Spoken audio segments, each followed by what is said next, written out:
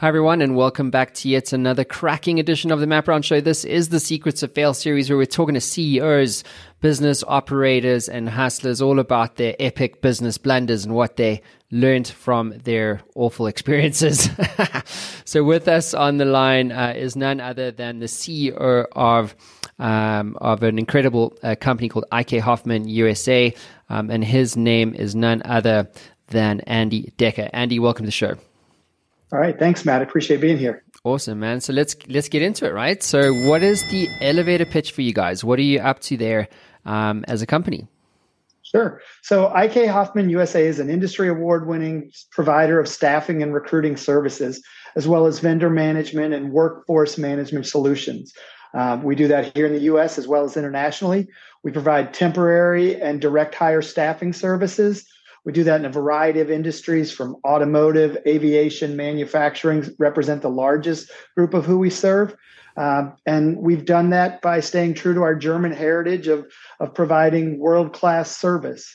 Our parent company, Hoffman GmbH, is a privately held family and woman-owned organization founded in 1985. We have 110 locations in 8 countries around the world. It's always amazing to hear stories like that. You know, a 30-year-old company started by, one founder, and it's somehow, managed to survive all the, imagine in 30 years, like all the, the recessions, 2008, blah, blah, blah, COVID, all this kind of stuff. It's amazing to see how companies do, stand the test of time.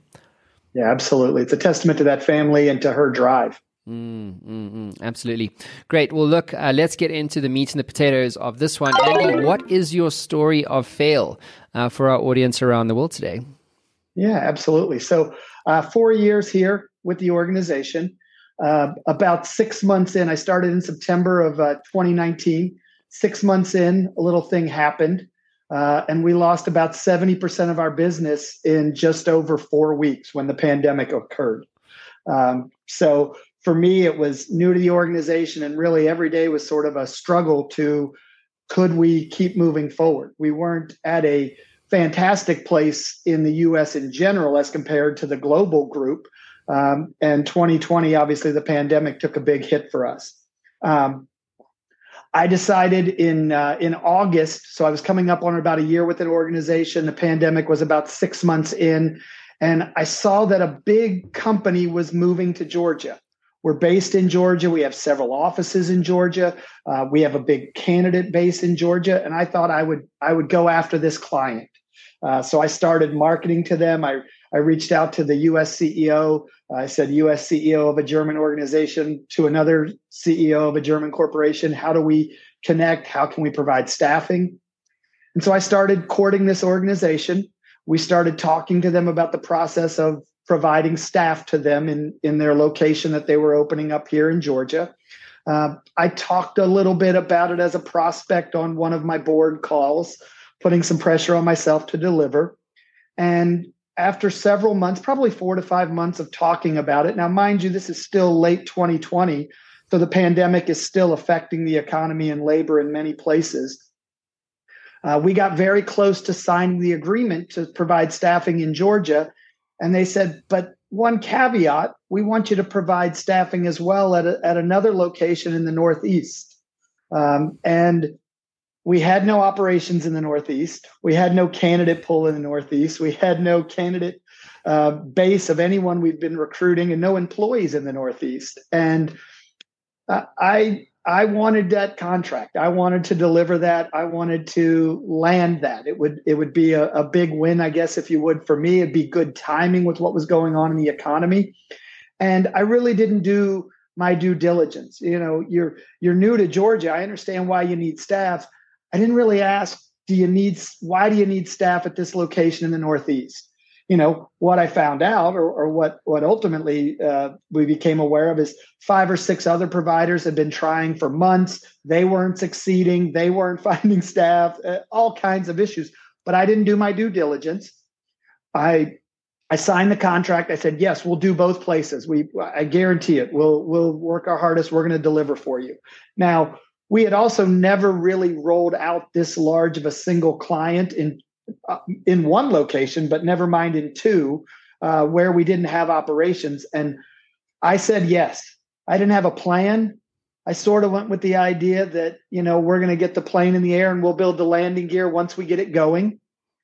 We were very successful in Georgia. Like I said, we had everything we needed, but we couldn't ramp up. We couldn't find people in the Northeast location. They would give us headcount requirements. We missed and missed and missed to the point that after a 6-month trial, not only did we lose Georgia, we lost both locations, and what we really lost was the opportunity to partner with that client globally across the country in many locations. And frankly, it was around me saying yes to something that I wasn't 100% sure we could deliver, but I knew we needed. And we lost that client. They let us go in June of the following year and thanked us and said, good luck. Mm-hmm. Yep. So what did you learn from that experience? Obviously, you touched on this idea of, really doing your due diligence. And I would say probably as a salesperson myself, like don't say yes to something you can hang your hat on. You know what I'm saying? So yeah, absolutely. What comes to mind for you? It's that Top Gun quote, right? I was writing checks that my ego was writing checks that we couldn't cash.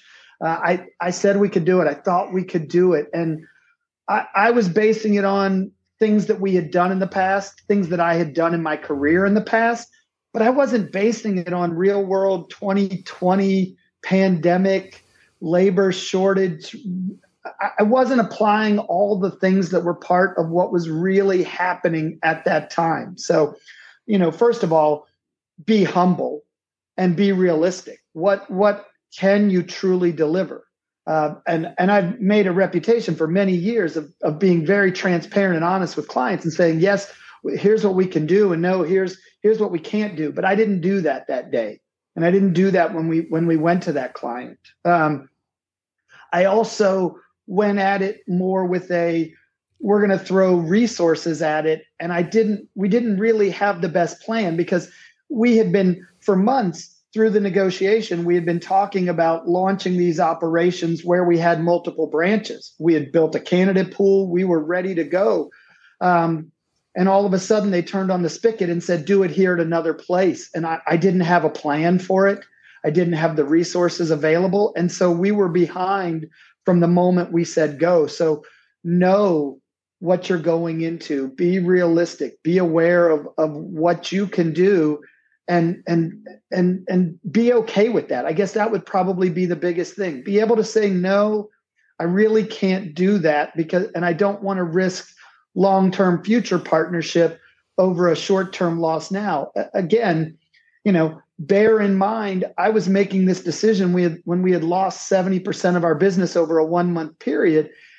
And again, I was sort of leveraging our short-term against the long-term potential. And so I probably wasn't doing that with the awareness that I needed at the time. And so that's what I learned from that failure. Have that plan in place. Be ready when the client says yes. Or when the client said, okay, yes, but you know what? I needed to push back. I needed to say, yes, we can launch here now. Give me 90 days to launch at this other location, as I've had time to plan for here. Either of those things, all of those things were the learnings and the takeaways that I had. So Andy, let's go back in time. If I could give you the keys to the Map Round Show time machine, and you could, the contract was on your desk, and this company guy was like, look, we want you to add this other location. Now knowing what you know, what would you have done differently?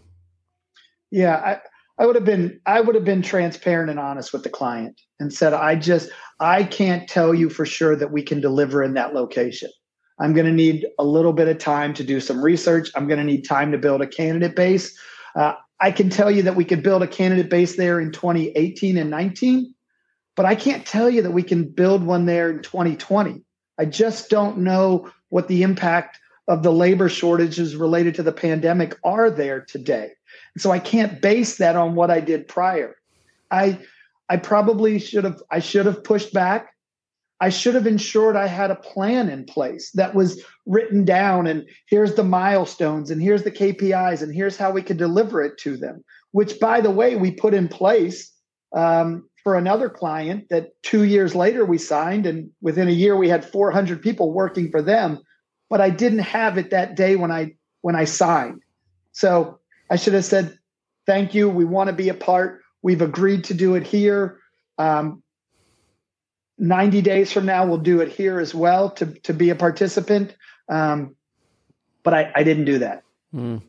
Yeah, hindsight's always a perfect science, isn't it? Right. Makes it a lot easier. These things are they're so necessary. You know what I'm saying? Like, I suppose if you subscribe to this idea that even when things really suck and they're not working out for you, like it's life's always happening for you. It's not happening to you. And given your role and the mandate that you have regionally, I mean, this sort of thing, it's going to make you a better CEO. And as a consequence of that, a better business. Do you know what I mean? And to your point, I also think that you CEOs, they're not paid to make 1,000 decisions. They're paid to make a handful of very good decisions, big ones, typically. And then it's about everybody else doing their jobs, And so when you make a decision based on context. And I think when now you're telling the story, it's like, oh, well, it's a perfect science, isn't it? But at the time, to be perfectly frank, like, you were making the best decision within the context at that time. You understand? Like, you lost 70% of your revenue, bro, like in 4 weeks. I mean, if that doesn't get you staring at the ceiling at night, then you must know you're probably in the wrong business, And so I probably would have done the same thing, because I would have been, in that context, I would have not seen any other choice but to say yes. I mean, if you wanted to, hook a big deal, and yes, there was this long-term vision on the table, obviously assuming you could deliver on everything, but you didn't know, like, you just didn't know what you didn't know. And, and of course, full circle, it didn't work out, but that you made the best decision with the information you had at that time. Yeah, absolutely. And like I said, it was the best advice, the best learning opportunity, because as I said, 2 years later, same scenario, different client. And we had the process in place that we knew we needed to have. And, it's paid it forward for us. Mm-hmm. Yeah, your breakdown became your breakthrough, right? It's a great way of putting it. Mm-hmm. Yeah, well, it's true. By the way, it's the same for everything, right? It sucks at the time, and then you look back and you go, yeah, but we're a better business today. So what is your advice, Andy, to other CEOs out there in terms of the importance of failure in business success? Yeah, I think the importance of failure comes when as you said, we're paid to make important decisions, right? And so you've got to make sure that you've figured out what those important decisions are.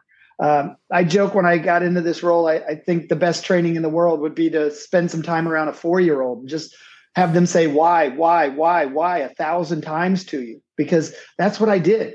I spent several months. Why do we do this way? Why do we do that way? Why do we use this tool? And oftentimes, because it's the tool we have, it's because it's the way we do. And really, we're then charged with figuring out, is this the way? Is this the best way to go about what we're trying to do? And then, find the tools that the people need to be successful. One of the things that we hang our hat on is world-class service. And so part of what I was charged with doing was, well, first of all, I got here and I looked at our service rating, our net promoter score. Our net promoter score was embarrassing. And frankly, the staffing industry in and of itself it's not a great net promoter score. But we said this was going to be something we hang our hat on, and we're going to deliver world-class service to the people who are delivering service to our clients. And 2022, we had an 87 net promoter score. That's 4 times the staffing industry average. That's well above the world-class designation of 75. And I went out and I found tools, and we put processes in place that would help us deliver world-class service to our candidates and our employees who are out delivering that world-class service to our customers. And that's how I succeed. That's that failure that we had where we couldn't do it. I had to go back and look for ways that we could, and what were those tools and what were those techniques. And So first of all, it's from the very beginning, ask why, but then keep asking why, right? Even when you don't want to know the answer, ask the questions, especially when you're afraid of what the answers are going to be. Ask the people, as you said, I make a couple of important decisions, and then there's lots of people responsible for making it occur. I have to ask those people that are at the end of the chain, how's it going? What does it look like? What do you need? And make sure that we keep innovating, making sure that we're always looking without being chaotic, right? I want to look for new and better ways to do things without looking like we're following the flavor of the week every single week. And so I have to be innovative. I have to promote a culture of innovation, and then just make sure that all of those things that we're doing align with delivering the vision and the mission that we've set as an organization. That's the advice I give. And you know, probably the final one would be just make sure it aligns with you, right? I'm passionate about this that I do. I aligned with a company that I relate to and that I'm passionate about. And every day I get up and I say, I want to, how do I attack today? How do I make it better? And so if you haven't found that yet, if you're not aligned with the organization, then go find that place where you can pour everything into it and love it every day. Mm-hmm. Yeah, I love the why thing. As I sometimes think we don't ask why enough. It's like, because we just get into the solution trap. So we'll be doing it this way for so long. Like, why must we change? And then you have to bring in fresh blood, your new CEO that goes, hang on a second, why are you doing it like this? It's ridiculous. But it is about, if you want to get to a true insight, like I've ran strategy at Ogilvy for many years, and it's just a thing. Like, if you want to understand your customer why, just keep peeling away the layers of the onion until you get somewhere it's like holy shit, like that's a true insight. But you mentioned tools, Andy. So are there books or tools or resources that you recommend other CEOs use on their journey? Yeah. So what I've had to spend a lot of time is just staying very close to the research and the tools that align with my industry. There's several associations, and there's constant webinars. There's constant thought leadership around what I do. There's obviously plenty of good leadership books out there, but where I've tried to stay focused is around what's happening and what's cutting edge in my industry, and how do I become an early adopter rather than, this is something that's been in place for 3 years. So just make sure whatever industry you're in, you're on the knowledge front of that particular industry. Beautiful. Andy, total legend, dude. Thank you for being vulnerable on the show and for sharing your personal story. It really resonated with me. It really does. And I'm sure it would have resonated with my audience around the world too. So thanks for being here on the show, dude. I appreciate you. All right. Great talking to you, Matt. Thanks. Anytime. Thanks, everyone. See you again soon.